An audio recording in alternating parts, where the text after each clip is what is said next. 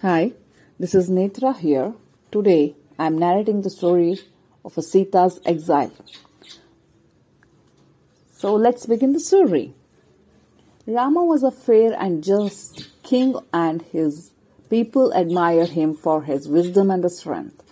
One day, one of his spies told him that the people of Ayodhya were unhappy because they believed he should not have accepted Sita after Ravana had kidnapped her.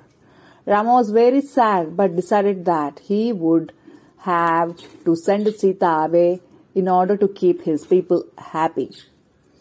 Rama called for Lakshmana and asked him to take Sita and leave her on the banks of the Ganga near sage Valmiki's ashram.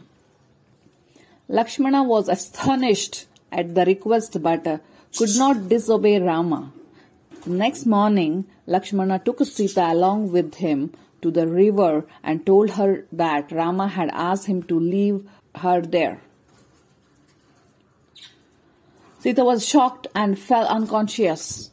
When she regained consciousness, she told Lakshmana that she would do as Rama wished and asked him to return.